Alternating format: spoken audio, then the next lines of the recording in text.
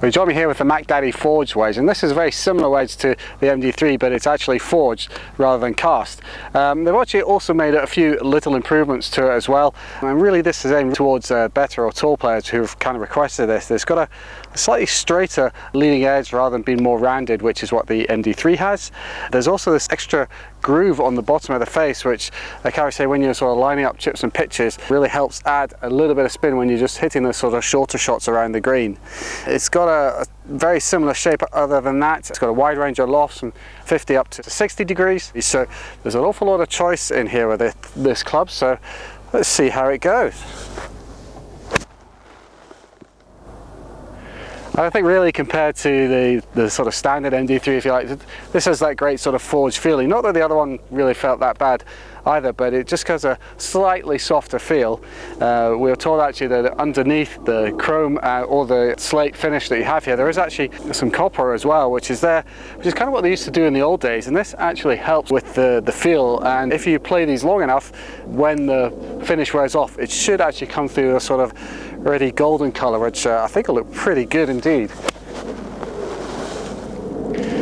The grind is the same grind that was on the MD3. It's almost like a C grind. It's got a bit of heel and a bit of toe relief as well, and that gives you a lot of versatility as you're able to just open the face or close the face depending on the kind of shot that you want.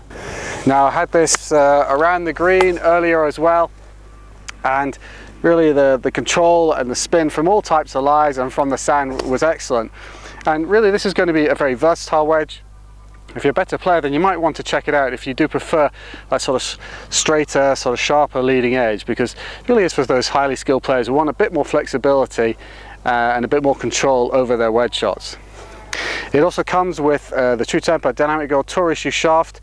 Apparently their tour team are very excited about the blue label on this, but it does behave very well. It's an S200, so it's gonna, you know, it's a bit lighter than S300, so that should give it a bit more feel, and that's almost sort of standard practice these days to have, you know, if you use S300 shafts in your irons, then to have an S200 in your wedge just helps with those shorter shots.